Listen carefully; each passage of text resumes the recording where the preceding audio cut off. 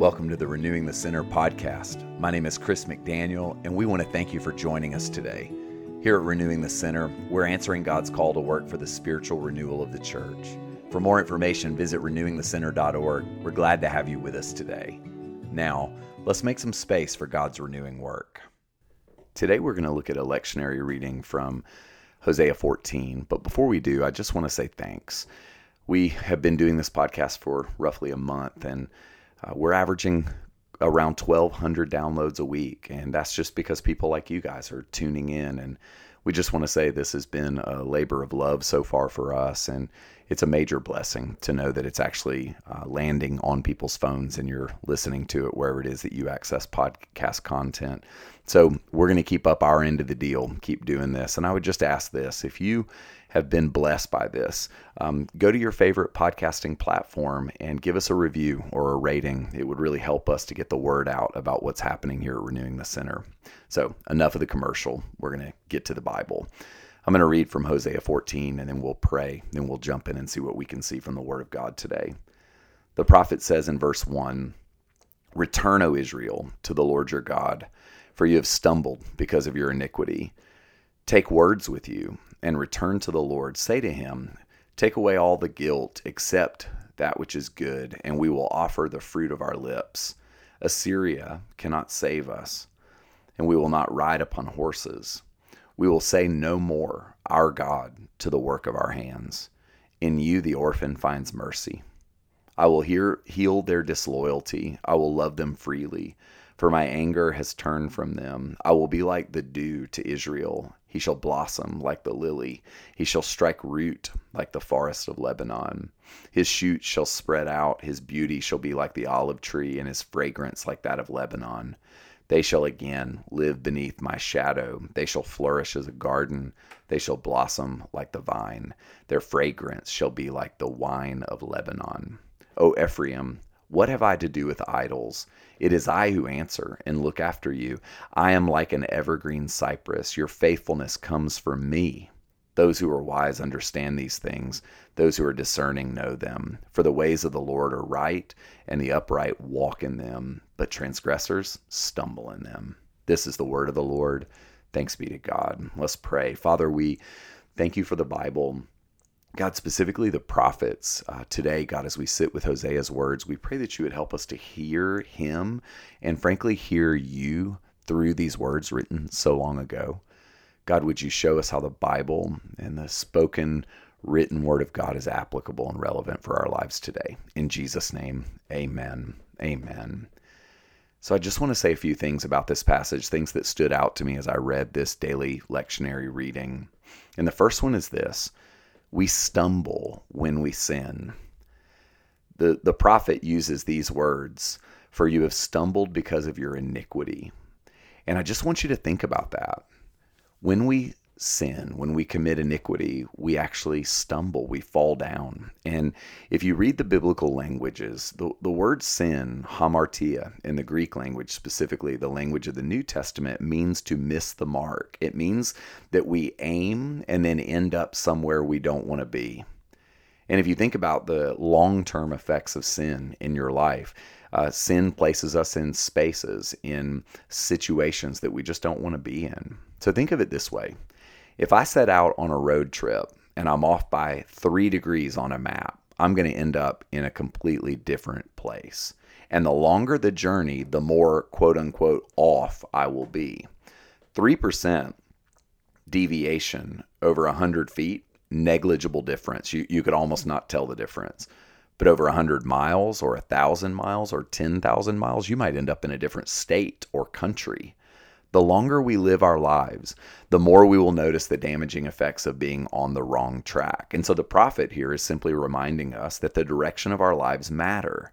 That when we sin, when we commit iniquity, when we miss, when we fall short, it causes us to stumble. Our progress is impeded. And so that's where the image of stumbling is so helpful. And maybe many of us right now feel like we're sort of stumbling in life. We're not walking cleanly or clearly, and it's frustrating to stumble. I remember being many years ago at the beach and going on a run, and I was running over some uneven pavement, and I hit a little lip in the pavement and went flying, sprawling, cut my knees, cut my hands, and just fell flat on my face. And as I fell, I looked up, and there was a boy sitting on his front steps of his house. He had just finished playing, and he just fell over laughing at me as I stumbled. But when we stumble in life, it is not a laughing matter. It's painful. It's embarrassing. And the prophet here reminds us that when we sin, we stumble. And I just want to say to you, some of you are at a point where you've stumbled. You're stumbling maybe right now. And it does us no good to pretend that's not the case. I think that one of the things we have to admit is that when I stumble, it hurts and I'm embarrassed, but I need to admit that. So that's where the prophet takes it. The next thing I want to talk about here is he says, take words with you and return to the Lord. And the language in this text is so beautiful. He says, take words with you and go back to God. What he's basically saying is, if you've got off track, you have to get back on the right track, but don't just try to do right. You need to bring words with you as you return to the Lord. This reminds me of something C.S. Lewis says, I think in Mere Christianity. He says, we all want progress. But if you're on the wrong road, progress means doing an about turn and walking back to the right road. In that case, the man who turns back soonest is the most progressive. But hear it, we're not meant to just simply make right choices after making wrong choices. We're meant to go back to God with our words. So what are we meant to say? Well, the prophet actually articulates what we should say when we acknowledge that we've got ourselves off track. We're meant to acknowledge that we've looked elsewhere for satisfaction and for help. So he speaks specifically here of two rivals, two places we might go to look for help rather than to go to God. Number one, governments, and number two, the work of our hands. So let's sit with these just for a moment, because I think this is still where we tend to get off track when we are sinning. Number one, the prophet says, Assyria will not save us. So another country, a strong country, a government, a politician. And for me, at least, watching the debate on Tuesday night confirmed, and I think should confirm for all of us, that if we're hoping for a government or a politician to save us, we're probably going to be left wanting or feeling some disappointment. Assyria can't save us. And the prophet here is just speaking to that tendency that we all have inside of us to look outside ourselves and, frankly, to look away from God for help. So he thinks of a government, a strong country that would save. But then he says, no more will we say, our God, when we look at the work of our hands. And so he's also speaking to a tendency that I think a lot of us struggle with. To look at our own efforts and think, maybe I can save myself or secure a place for myself through my own efforts. And I think, frankly, this is where many of us fall short, where we falter, because we believe the lie that if we work hard enough, if we try hard enough, that we could ultimately secure a place for ourselves. And I think this invites us to consider something that is a theme that actually I've explored elsewhere and continue to, because it's so meaningful for me. And it's this idea of self-defeat, of conquering our own souls. It's said in the book of Proverbs, he who conquers his own soul is stronger or greater than he who takes a city. And what the writer is trying to say is that we have to learn to come to the end of ourselves without shame. We have to recognize that my best efforts, your best efforts, are not able to secure a place for ourselves. And this is where many of us are at the moment. Maybe you've tried everything. And maybe you've worked yourself to the bone and you still can't find a way to feel that security or to be as secure as you want to be. When we've tried everything, when we've looked outside ourselves to others, to our own work, and we realize nothing works, I think there's an invitation from God for us to begin to make our way back to Him and to look to Him for that which we can't secure on our own. As I was thinking about this idea of working to secure a place for myself, I was reminded of Psalm 127, which is one of my favorite Psalms. And frankly, it's one of my favorites because it stood out to me at a critical juncture in my life as a profound rebuke and a corrective. Here's what the psalmist says: unless the Lord builds the Those who build it labor in vain. Unless the Lord guards the city, the guard keeps watch in vain. It is in vain that you rise up early and go late to rest, eating the bread of anxious toil, for he gives sleep to his beloved. Many years ago, God used this passage to speak a word of rebuke to me. It was very painful because at that time I was working very hard to secure a place for myself. It was actually around the time that we moved into the current building that we occupy here at Trinity. And I was in a dark place, in a desperate place, frankly, because I was eating the bread of anxious toil. And the words in that passage still echo to me. They still ring true and clean in my ears because it's a reminder that when we belly up to that table where the bread of anxious toil is being served in abundance, and many of us are totally addicted to that anxious toil, we think we can work and work and work and earn and secure a place for ourselves. But the bread of anxious toil makes us ill. It makes us sick. It actually puts us further from God. It actually creates opportunity for stumbling. We've heard even recently of a major Christian leader who has been accused by multiple voices of sin and impropriety. And this leader has gone to be with the Lord, and yet the accusation is as current and fresh as you could imagine because it's all over the news and media outlets. And I don't know whether the accusations are true or not. It's really not my place to adjudicate there. But what I do know is that the pressure of trying to secure and build and do right, whether you're in ministry or in real estate or trying to secure and build in your own home, can cause us to act out in really embarrassing ways. So when the prophet says, we will say no more, our God, to the work of our hands, when the prophet says, in you the orphan finds mercy, I believe that there's an invitation for us to look away from ourselves and to acknowledge our ultimate helplessness. An orphan has no advocate. An orphan has no help.